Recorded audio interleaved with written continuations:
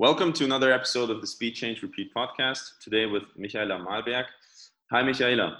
Hello, hi. Well, thanks for being on the podcast. And I'm actually very glad that you're with us today on the show. And that is because we had your husband prior to on our show, who is Heiko Schilling. We had him on the show when he was still at TomTom. He is now at Amazon, and he's a great listener of our podcast, a great fan of that. You just told me that before we started recording the show, and therefore I'm very glad for you to be on the show today. And as always, the first thing on how we're going to start today is that I am actually going to give you the stage, obviously, to kind of introduce yourself or kind of go in a storytelling way through your professional life. I mean, you are a professor, so you're an academic by heart. And, just for our listeners, how did you basically, end up where you are today? Where do we start? Not too far in the past, ideally. So I studied at the University of Bonn, and originally I wanted to become a secondary school teacher. So I thought subjects like English and mathematics are always good subjects to teach. So I set out and studied English and mathematics at Bonn University. In that time, I also spent a little bit of time at the University of Exeter in the UK.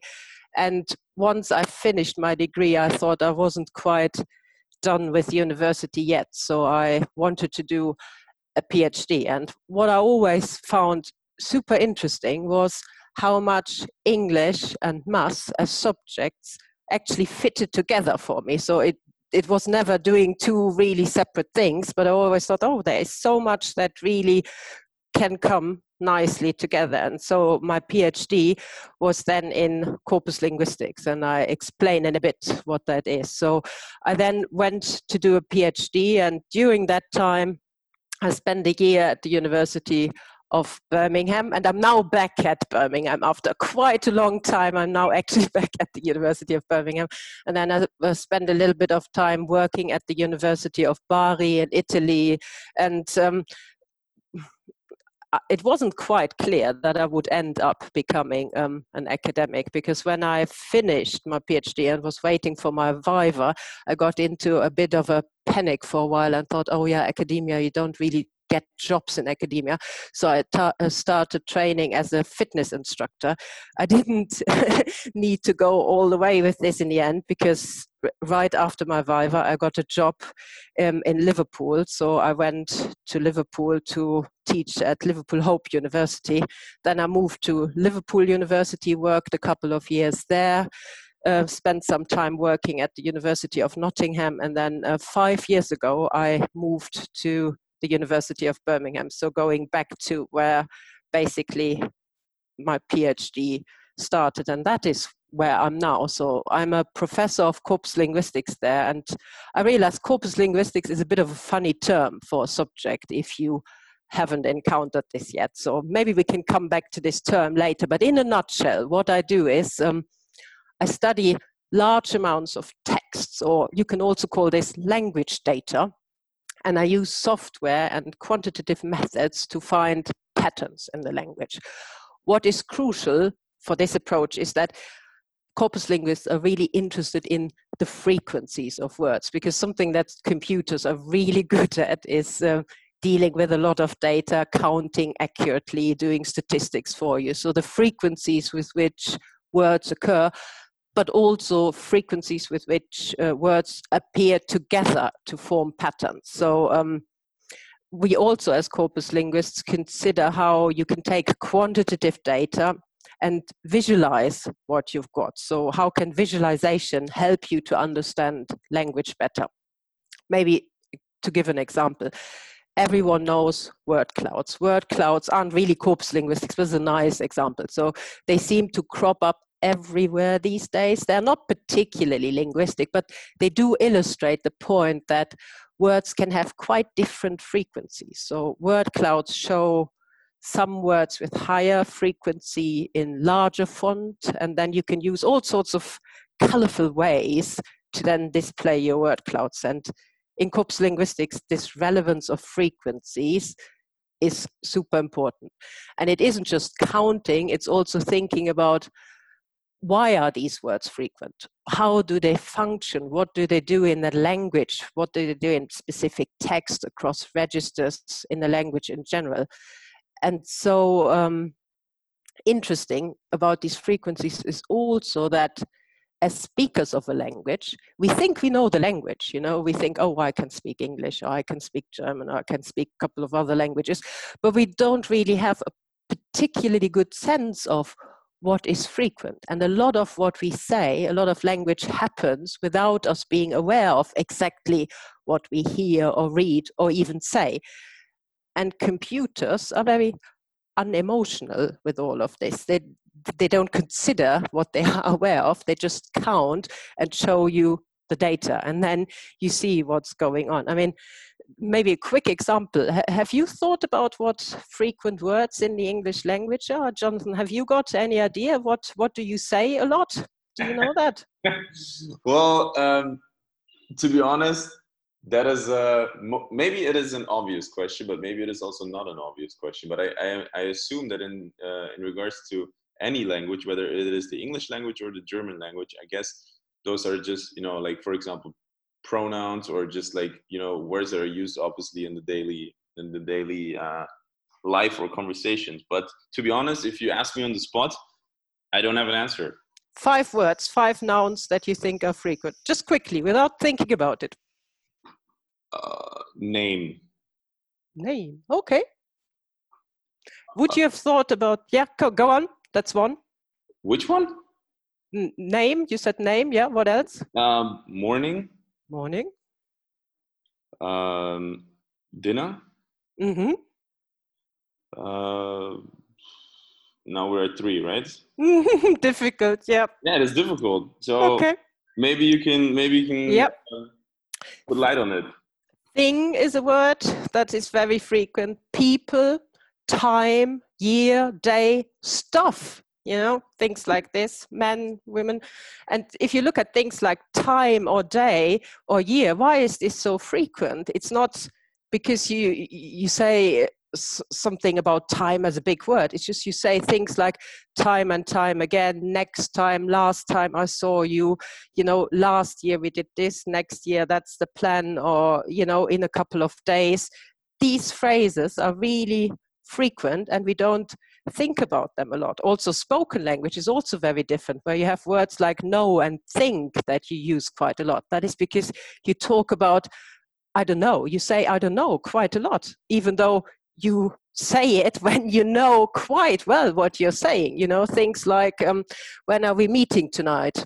I don't know, 6 o'clock. And you know full well it's 6 o'clock, but you still say, I don't know, because it's part of the phrasing of the language. So this is stuff that we in corpus linguistics, and here's stuff, another one that's quite frequent, that's stuff that we in corpus linguistics are interested in. So what do you say frequently? What does this do? What are the effects of this? And then you learn about the meanings of words in a way that you haven't considered before. So it isn't just the words in themselves, but it's also the words that occur together. So Mike Scott, a corpus linguist and a good friend of mine, he always says, words behave like people. They like to have friends. So some words like to hang out with other words more than with others. It's like people who have friends. You like to hang out with some people, but not so much with others. And these little friendship groups tell you a lot about meaning. So another example is, I almost thought you would mention the word coffee or so, because coffee is something that people talk a lot about. You go and have a coffee and you say, oh, I haven't had my first coffee yet, so don't ask me a difficult question. And if you look at coffee, everyone thinks they know what the meaning of coffee is. And if you then look at large data sets, for instance, Guardian newspaper articles, and a lot of them, and then you see what kind of meanings are associated with coffee, in recent times, coffee is something that people discuss a lot in terms of how many cups of coffee do you have per day. And here's the frequent word day again. And then you talk about, is coffee good for you or is it bad for you? Does it keep you awake at night? Does it make you infertile? Are there things around coffee that are horrible?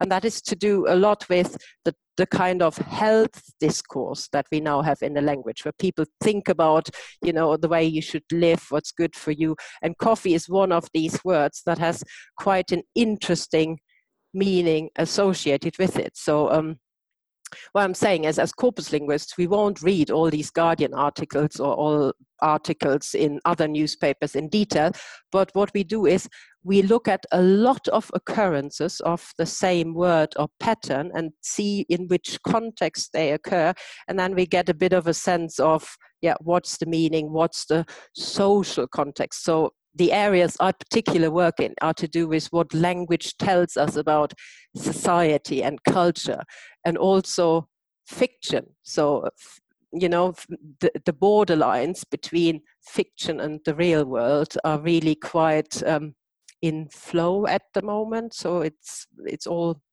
mixing up. But I don't want to just hijack the conversation with telling you what I'm getting all excited about.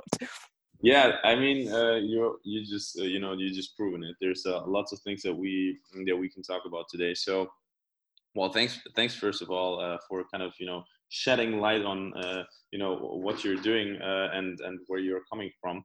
But first things first, before we dive deeper into the entire space, I want to know why why ultimately the University of Birmingham. And you mentioned you were there before. I mean, your tenureship right now, or you're being a professor there right now, but you've been there before. But why ultimately the University of Birmingham? That was one of those things. When doing my PhD, obviously you read a lot of literature and you try to understand where the subject that you are so interested in kind of had a very high impact. And the University of Birmingham was one of the first universities where this corpus revolution really took off, because corpus linguistics, because we use computers, this type of linguistics obviously developed over time. And there was a point in the 80s where people now call this the corpus revolution, where lexicography absolutely fundamentally changed. Because when dictionaries were first created, this was basically people collected citations from literature, or people who made dictionaries, one dictionary copied from another dictionary, and this is how dictionaries were made. And then in the 80s, people thought, okay, we can do this better now that we can look at large amounts of data. Instead of just sitting back and thinking which words to include in a dictionary, why don't we check in the language? And then dictionaries were made on the basis of frequency information. So researchers looked at what are the most frequent words in the language, so these surely have to go into the dictionary. And then they looked at data sets to see what patterns are relevant, so what meanings need to go into dictionaries. And the University of Birmingham was where John Sinclair, one of these founding members of corpus linguistics, was a professor, and he worked together with Collins Publishers, and they created the Cobalt Dictionary, which you might have heard about. It's one of these dictionaries that are based on corpus data, and now any good dictionary will incorporate corpus data. So it was kind of, when you do your PhD and you think, oh yeah, that's a really cool university and they do really good stuff, and if I ever get anywhere, I really want to be at that place. And funnily enough, I kind of ended up there a bit later. Well, that is very interesting. And let's start off with one of the things that you said. I mean, we use right in the beginning in explaining what you do, right? You said we use computer computational methods in order to analyze large amounts of textual data. And where I want to dive in right now is that is what we also discussed prior to our recording is, nowadays, there's an abundance of data, there's large data sets. And maybe kind of historically, right? How did this whole field basically, of linguistics, develop to such an extent that, now, the field is really in a focus because, data science is combined with that, and it plays a really huge role. I want to take that prior to you saying that again, what you told me is that, you cannot really do data science without linguistics, and you cannot really do linguistics without data science. So maybe shed a little bit of light in there. Yeah, that is coming back to why is corpus linguistics such a funny term, because when it started, it was corpus linguistics, it was really, really difficult to have computer readable texts. It wasn't as easy as today, where you can just scrape the internet and then you've got masses of data, more than you can handle. People really painstakingly compiled what they called corpora. So a corpus was a collection of electronic texts, and that was hard work, because you had to either scan books or you had to type up texts that weren't electronic at all. And so you really had to think about how much time do you spend putting text into a corpus. And then at the beginning, 1 million words was a massive, big corpus. Today, 1 million words is, this is nothing.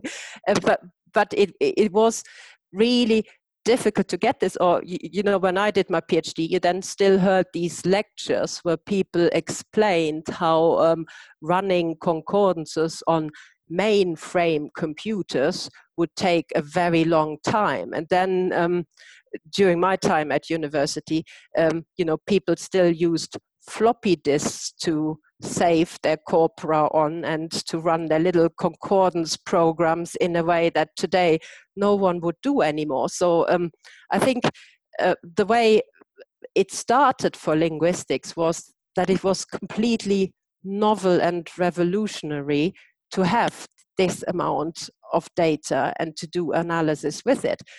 But now the world has completely, moved on, and data is something where the problem is more, what do you do with these masses of data? So the problem that I now have is when I work with my PhD students or with my group of people, it is really more, do we have a server, or can we do enough on a high performance machine to run several processes at the same time? Because the amount of data is so huge, and that's now completely different. And I think this is where then the connection with data science is coming about, because independently of linguistics, data science developed, but there people were more concerned with, what is data? What can you do in terms of technology with all sorts of language data, visual data, numerical data? And linguistics also progressed, but I don't think it progressed quickly enough along with the data science, and data science just progressed without really looking much at what was happening at linguistics or in linguistics. So I think we are now at the point where it's time for both sides to, sit down at the table together and say, okay, how can we help each other out, so that when I'm running stuff at university and all the servers are coughing, someone from a data science perspective can just come in and say, oh, that's an easy problem. And when people have issues in data science where they come up with patterns and models and they need some linguistic view on this, the linguists can come in and say, oh yeah, we can really help you there. So that's, I think, a bit of a historical development as well. Sometimes things happen for no particular reason, just because the way history takes its course, and it's important to then stop and reflect and say, how can we interfere? How can we drive this consciously in a particular direction? Yeah, right. And maybe we can, delve a little bit more into, okay, so what does this, intersection actually then, look like in terms of problems that are being, let's say, covered? What are problems, from a, let's say from your research field, concrete problems that you can share with us right now, where data science is being applied? Okay, yeah. there's a range of things. So I mean, maybe one recent article that is about to come out, and this is something that we did with a group of people together, is we worked together with a company where we went to a hackathon, and you know, these hackathons where everyone gets a problem and you've got 24 hours to work on something. Yeah. And we worked together with people in that company, and we looked at basically communication in the business world. So, and I can't obviously tell you exactly what we did at the hackathon, but I can tell you about things that we did in a paper that was kind of inspired by this. So we looked at tweets of various companies that work in similar fields, and we were interested in the way in which companies respond to customer feedback when people send them a message that says, you know, I bought this product off you and now XYZ isn't working. Can you help me? You know? And so we collected a lot of tweets to then see what are the patterns, what are the ways in which people who respond to these tweets talk to their customers, and what are the ways in which they're doing this. And then we did linguistic analysis of this to see what are the kind of styles that you use, and then you could see what worked particularly effectively or not, because we also used then an experiment where we asked people to say, if you see a tweet like this or a tweet like this, which one, you know, is this an effective way of responding to a customer complaint? And this example is one where, you know, it's kind of a data science problem to collect masses of tweets and then do analysis on tweets. And you know, if you look at data science courses, or if you look at there are data science companies that offer tools and say, we can help you with your analytics in various ways, and then they offer you ways of analyzing social media and all the rest of it. But that is very often done in a just very technical way. And what we've done is we've done the technical bits, you know, taking the tweets, analyzing the tweets, but we've also used our linguistic knowledge to say, how does communication work? What ways of communication do you have to consider when you interact with customers? You know, what makes a tweet very effective, or how do you show customers that you care? What are the linguistic devices? And what I found really interesting there is that a lot of products and services that are out there in the world already do things that are very linguistic in one way, but they often end up with the technological solution to it. And then this step of interpretation and looking at the context and looking at the purpose and looking at the effects is something that then isn't done, because it stops at the data analytics perspective of it. Does that make sense? Was that example? Yeah, it does. It does make sense, you know, and where, you know, where I want to head this this conversation now towards is, you know, you already and good for you mentioning basically that, you know, this was inspired through a hackathon, you know, and you know, you guys basically working with an organization, because what you said is that data science as a field, you know, moved faster than basically, you know, let's say other fields, and especially, let's say, compared to linguistic in a sense, in the methodologies and stuff like that, and that is obviously, you know, dependent on, you know, what has happened basically, you know, in the wider economy, because, you know, data science has been applied, data science, you know, has been skyrocketing basically. You know, there's more and more use cases in, you know, businesses. It obviously has to do also with the growth of, you know, the big tech companies and the application there.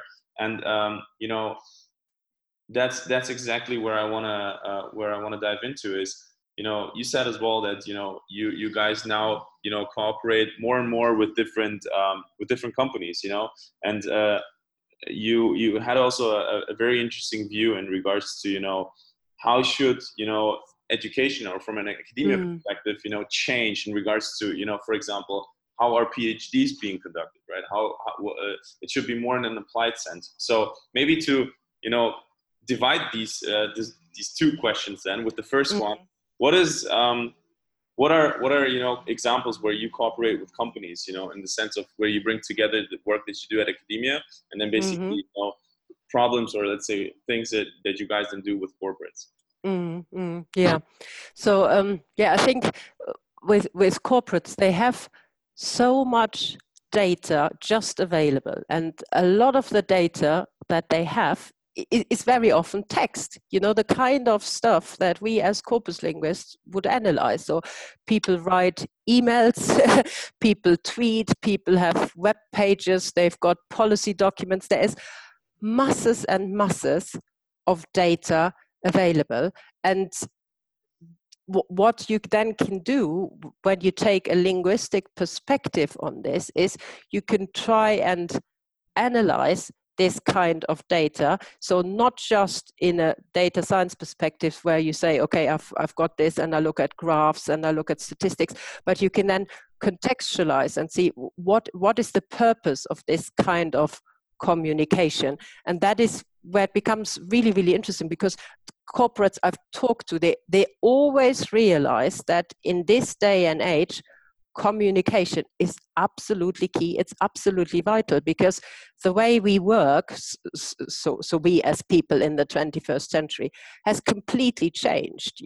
That there is a lot more emphasis on how you communicate, how you talk to others, how you sell your products, and your products are also different. And that is something I think, without getting too political, I mean, COVID is showing this now really with, where people are rightly concerned about jobs because certain things can't be done anymore in a lockdown situation, but then other things boom massively. If you look at companies like Zoom, I must admit, I hadn't heard of Zoom before the lockdown, but now everyone is using Zoom all the time. And so things have changed in the way we work. And because things have changed, we also need to understand better how we communicate, and we can be a lot more self-reflective, because it is so easy to now analyze how we communicate.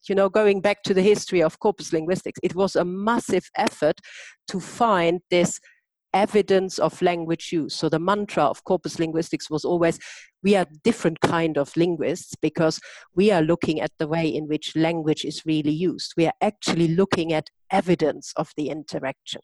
And it was difficult to gather this evidence. Now, everyone constantly leaves evidence of how they communicate. Your WhatsApp messages, your Facebook account, the blog posts that you write. So much is out there now that can be analyzed so that we can do something with this. And as I said before, there are so many services now. If you do a Google search on data analytics services for your business or so, there's so many things that come up where people say, oh, we can analyze this data set for you, or we can help you with this kind of communication. And there is the place where I think people could really make a huge difference if they work together, if they use the technological developments that are possible together with the linguistics insights that we now have. We could completely revolutionize how we understand communication. And once you understand communication, you can then also shape it and make it better. To give a negative example, again, without becoming too political, but when you look at misinformation and the way people rig elections and create political propaganda, that is also where people understand communication and where people do understand data science in certain ways. And you can also use this in a positive way. You don't need to use it to affect voters' behavior to achieve goals. You can also use understanding of communication to become more effective, to have better customer relationships, to work more effectively with your workforce in your corporate company. Right. And maybe, as to kind of go into the second question, because I found that very, very interesting, especially from coming from you as an academic, where you basically said, I think, research and the problems that we're tackling should be more and more applied, because the system, the educational system that we have is outdated. And you made an example with people that Yeah. are, for example, founding startups, or want to work in startups. Maybe you Yeah. can delve a Yeah. little bit on that. Yeah, no, I think people should, it is difficult because we obviously have to work with the education system, but we can also change the education system and trying to think about new models. People often come with a mindset of, I'm doing this particular subject, and then maybe I think about a PhD in this particular subject or so.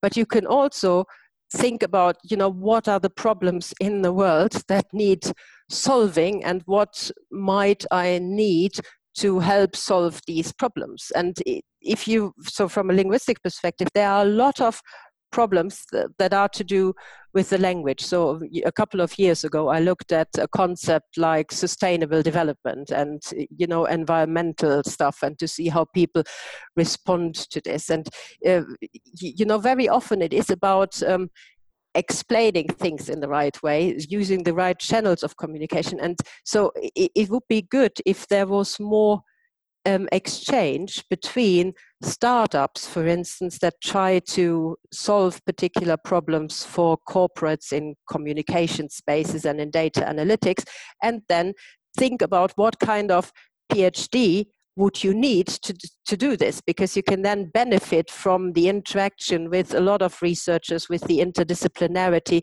and you can bring things together that you might not have considered. So, I absolutely love the idea of hackathons. This is something this is just brilliant, because you are forced to speak to people that you wouldn't normally speak to because you've never seen them before. You usually meet the people on the day, and you are just randomly getting into groups, and then you try to understand each other and work out some problems. And it would be a nice way, if there was more along the lines of hackathons to work out what would be good PhD topics or so. You could really see how that could work. Right. But do you think that, from my perspective, or as far as, I have experienced academia, especially, funny thing is, from my perspective, now, obviously you can challenge me on that, right? The two parties that you just mentioned, right? So in startups, and you mentioned, let's say, academia, so universities, right? Those are both ends, of the extreme. So so startups, are, let's say, standing for, being faster than anything, faster than the regular organization, right? Challenging status quo, and like you really, let's say, always, striving to be, let's say, 2 steps ahead. While I would, let's say, place academia, especially, let's say, compared to the regular, let's say, to let's say, the private place, is that it is more or less, bound with, a lot of, obviously, regulations, a lot of, let's say, bureaucracy and stuff. So how do you, let's say, see, because, you mentioned, let's say, challenging, or maybe there needs to be some sort of revolution in the educational system, but let's say, do you see really, let's say, that moving also forward? Because in order for that to happen, there needs to be also the willingness, let's say, from academia, right, to do these things, right? There needs to be more professors that are open to, let's say, do things such as like hackathons, and really, let's say, looking for applied, let's say, ways towards research. Yeah, but I think it's always this, people work in their own spheres, and more needs to be done to enable this conversation and this exchange. Because I can tell you, when we went to this hackathon, I still remember how I tried to convince my colleagues to say, this is a great idea, I absolutely want to go there. And I remember the first conversation we had in the team, and people were like, oh yeah, no, I can't really see how this is relevant to what I'm doing at the moment. But then, the group of us that went were really like, yeah, we just thought, let's give it a go. And at the end of it, everyone was completely excited to say, yeah, this is how this works. This is brilliant. So I think it's this, and it was the same from the company. They could have said, oh, what do we want with these boring academics? But they said, oh yeah, that looks like an interesting topic. Why don't you give it a go? And I think this, why don't you give it a go, is what people need. And you don't need to change the system for that. You just need to have people who want to give it a go and talk to others, because you only see the problems that you want to solve or can solve by talking to other people. And I know that this isn't easy, and I had a lot of conversations as well with people in other fields and other areas, where the first 5 minutes are very good, where you have this, oh yeah, I can see how we do similar things, and then it drifts into, yeah, but in my field we've already solved that problem. So what you're saying is a problem that in computer science we've already solved 20 years ago, and you don't get further into the deep conversation. But I equally had colleagues in computer science where you spend weeks trying to really understand what the problem is, and once you start understanding each other, then you can jointly move forward and do something together. So I think it requires the open-minded people, so the open-minded researchers, startup companies, PhD students, supervisors, academics. But in each group, I truly believe there are a lot of open-minded people, and we just need to get them together more. Yeah. Find ways of how do we get them into the same room? How do we get the right people into the same room so that together they can move forward? And also, how can we make sure that people read more across the board? Maybe another example is, we briefly talked about this before, is the Google Books corpus. When Google Books came out, there was quite a hype about, oh, you can now data mine all these Google Books and you can do lots of stuff with it.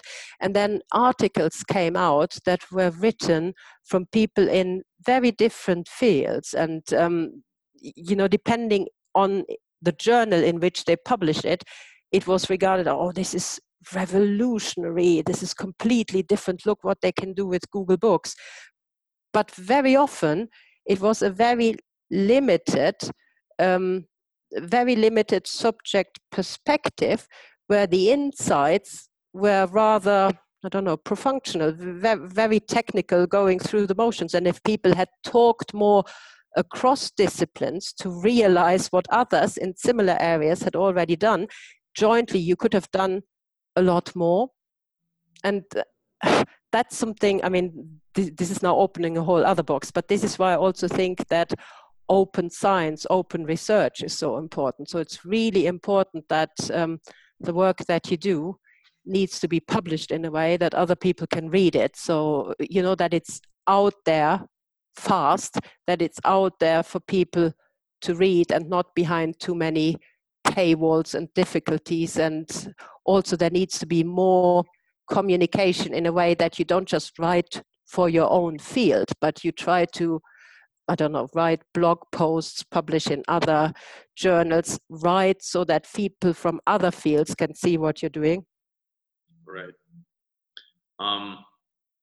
You said, and I think that is a perfect, let's say, follow-up question to that, is you just mentioned, that the interdisciplinarity, putting, let's say, different fields together is really, let's say, where, a lot of value lies. And let's say, coming back to, let's say, corpus linguistic, one of the things that you mentioned in our talks prior to this recording is that you looked, and, and I think for most people, if they hear linguistic, right, or if they think about, let's say, machine learning and then the intersection of, or machine learning as a field, and then, kind of, let's say, evolving into a subfield, it is obviously, let's say, natural language processing.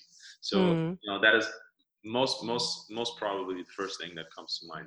So, and the funny thing is that you said that you took a look at, let's say, most recent, or let's say the most recent literature in regards to natural language processing, and the models that are being used, and in regards to as well linguistic models. And maybe you can tell a little bit about that, because that was interesting.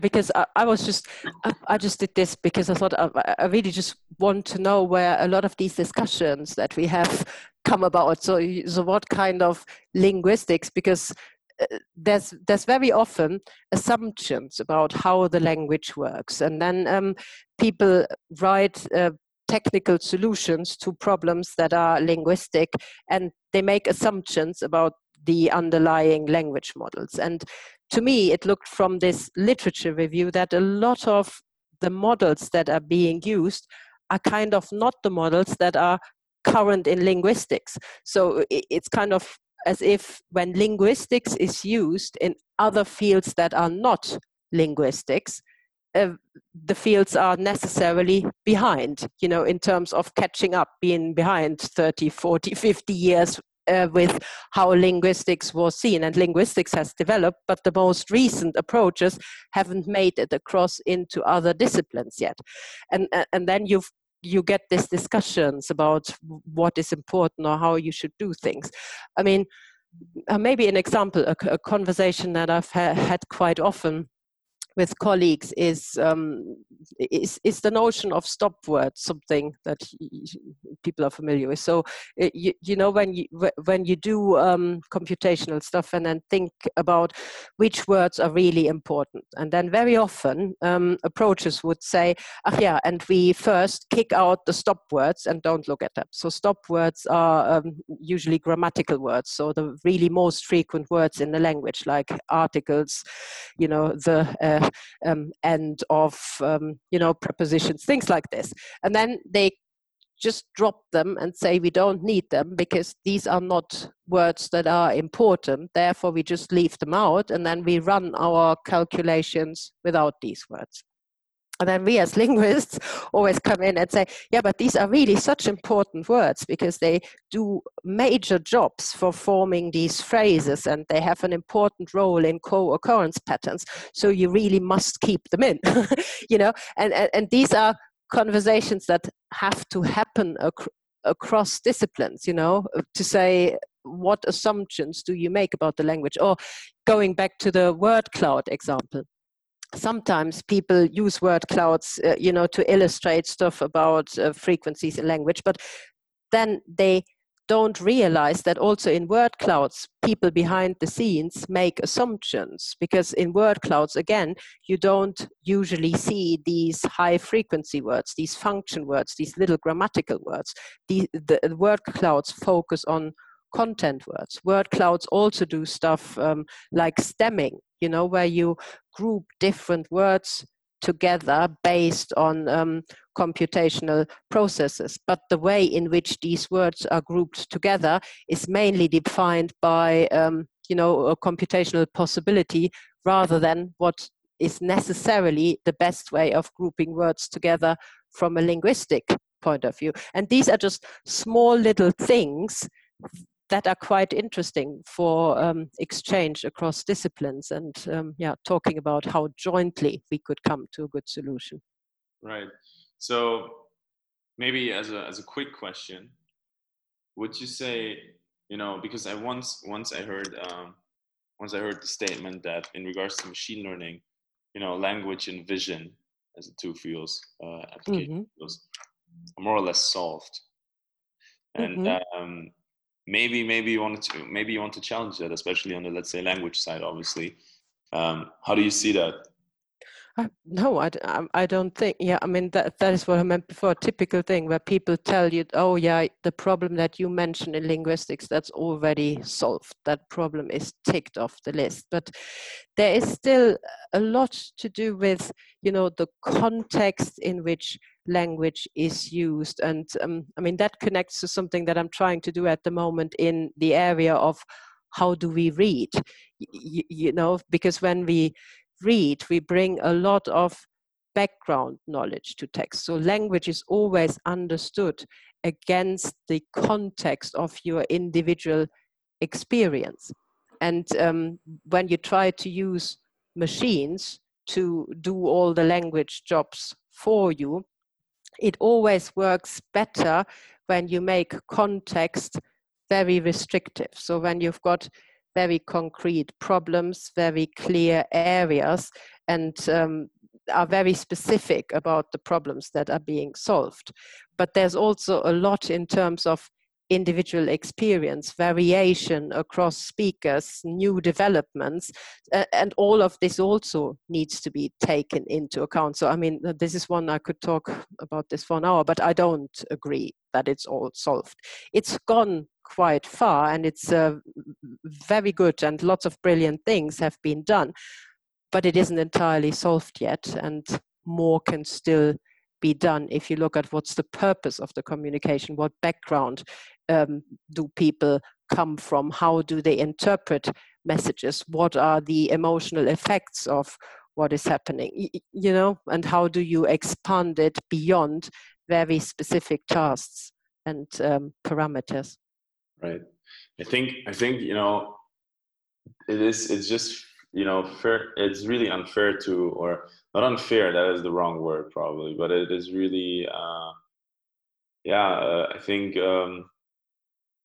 difficult to say kind of that something is solved, because Mm-hmm. there's so many dimensions.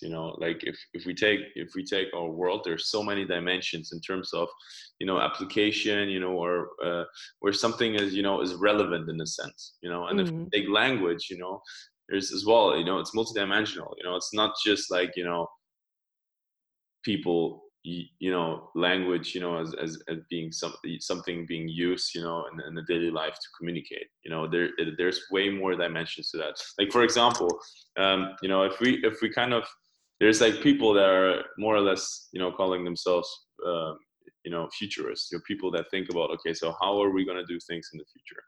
And Mm-hmm. one of the things which I found very interesting, I had a conversation with somebody in the beginning of this year, and he basically told us about, because he's very frequently in China, and he said, it's quite difficult, obviously, and in China, because in order to really move around, and get things done and stuff, it is really, let's say, of a benefit if you speak Chinese. Mm-hmm. And he said, like, there is a device, that he found out about, the device in China that is being also sold, and that device is ultimate, like, it is a real-time translation, basically, so from Mm-hmm. Chinese to English, and it works like surprisingly well. Like, he said, like, it is really something that he is using on a daily basis, Mm-hmm. where you're thinking, okay, that is really interesting, because like if we think this further, and thinking in terms of technological advancement, and life cycles, and how things are improving over time, right, and Mm-hmm. also becoming less cost intensive, um, Mm-hmm. how would a world look like then, obviously, when there's no need to learn any other languages anymore, because only the language where, let's say, you are, you know your basically your mother tongue, the language that you've heard from, let's say, day one, from your parents, and from the geographical area where this language is being used, let's say, most probably. If there's the possibility to just have an in-ear, and maybe that in-ear is as well, just like a, like a headphone, like an AirPod, for example, which you can also use to just have calls and stuff. I mean, it is really interesting to, like, to just, like, see, okay, there's so many dimensions. And then on the other hand, if we take language, and there's literature, and which is also a huge part of our of society, and how we as society actually evolve, and how we share knowledge and stuff. So as well, I would agree, coming to a conclusion on that, then, is I would agree as well. It is really difficult to say that something is being solved, because there's it's multidimensional. Yeah, and it's also, since you mentioned literature and culture and all this, it's there are different ways of language use. So you can use language in a very transactional way to, when you have translations for how do you buy a coffee, or how do you order specific products online by clicking somewhere, or how do you these call center type questions or so, where you already know what space you're in. But if you look at how language has developed, and since you mentioned literature, if you look at how people read fiction in different languages, and what they then get out of a book, and how they read that book, and what kind of meaning they take away, has a lot to do with their prior experience. So it isn't just the words on the page, but it is the kind of, almost the history that the words have for people, and the background knowledge that they bring to the story. This is why often when you read fiction, either historical fiction with today's students, there's quite a lot that can be missed because they don't know what the cultural context was of. So, you know, one area of my research, I mean, I don't want to go into detail now, is but looking at body language, you know, and if you look at how we read body language in the 19th century was quite different from body language today. And you can completely miss very subtle but very meaningful things in fiction if you don't have this historical knowledge. And you can imagine that you know, automatic translation could translate this quite nicely for you, and you get some kind of meaning, but you don't get the meaning that you would have in this book as a whole, you know. And then it's in the same way that a lot of meaning also only travels as far from one culture to another, where certain senses are okay, but you still need to have a particular knowledge of the background of the context to see how this emotionally lands with people. And I think that is particularly the area that I find is very interesting for the whole AI machine learning business, emotional responses to communication, not just you know, procedural stuff, let's do this, let's solve that, but also what effect does it have on people? How do people feel about this?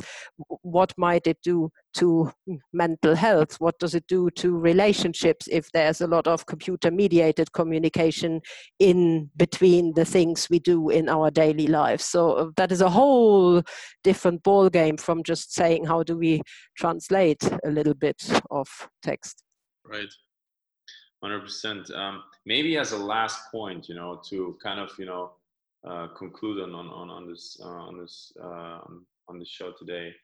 I want to talk about your work that you did together with the Times, Times Magazine, because I think that is very, very interesting.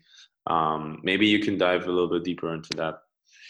Yeah, it's the so it's the Times newspaper. You know, there's the Times Digital Archive, where you can basically access all the published, all the publications of the Times since it started. And the reason why this is quite interesting is that a couple of years ago, the copyright laws in the UK changed. So there was this, the right to read is now the right to mine. So when you already own access to data sets, and that's especially relevant for universities, you know, who own these databases where you then go into a catalog and search articles in the Times, where you would then normally get the PDF of the page, you know, so that you actually have a visual copy of a Times newspaper from, I don't know, 1840 or something like this. And now with the right to read is the right to mine, you are now actually, for research purposes, allowed to use this whole database as a data set on which you can do text and data mining. Right. And that really is a massive kind of resource, because if you look at what happens in newspaper articles, you learn a lot about a culture, about, you know, not just about the language, but also about a culture, about worldviews. What do people regard as newsworthy? What do they think is important to put in a newspaper? And what does this tell you about the worldview that is there, you know? And so we've now been trying to use these masses of Times data to then try and find patterns, look at collocations. And one of the things is I had a PhD student who looked at surveillance discourse to see how this concept has evolved over time. Because, you know, in the newspapers, you could see how the discourse moved towards a surveillance society, you know, where it started very slowly with this concept and then it's becoming more and more prevalent. Or you could see where there were, even in things like advertising, is what my PhD student, so that's Viola Wiegand, she found this out in her PhD, that advertising is also quite an interesting area, because surveillance was something that then came up in adverts quite a bit, because people were keen on installing cameras, and therefore you got different type of advertising, which tells you a lot about the culture you're in. So that is a massive data set that has huge potential. And I think, again, not just for linguistics, because you could also look at it from a historical perspective. You could look at it from a business point of view to see how relationships between companies and workers have developed, what has been said about workers' rights, how people have dealt with government decisions on all sorts of topics that affect the workforce. So I think that is just another example of how data sets are now just becoming available. You can almost, I mean, the Times is one example, but there's a data set for almost everything now, and it's there for the taking. It's just trying to think about what questions can you ask, and the questions are basically endless. Yeah. Well, Michaela, thanks a lot for being on the show. It was very, very interesting. Thank you, Jonathan. Yes, I enjoyed that.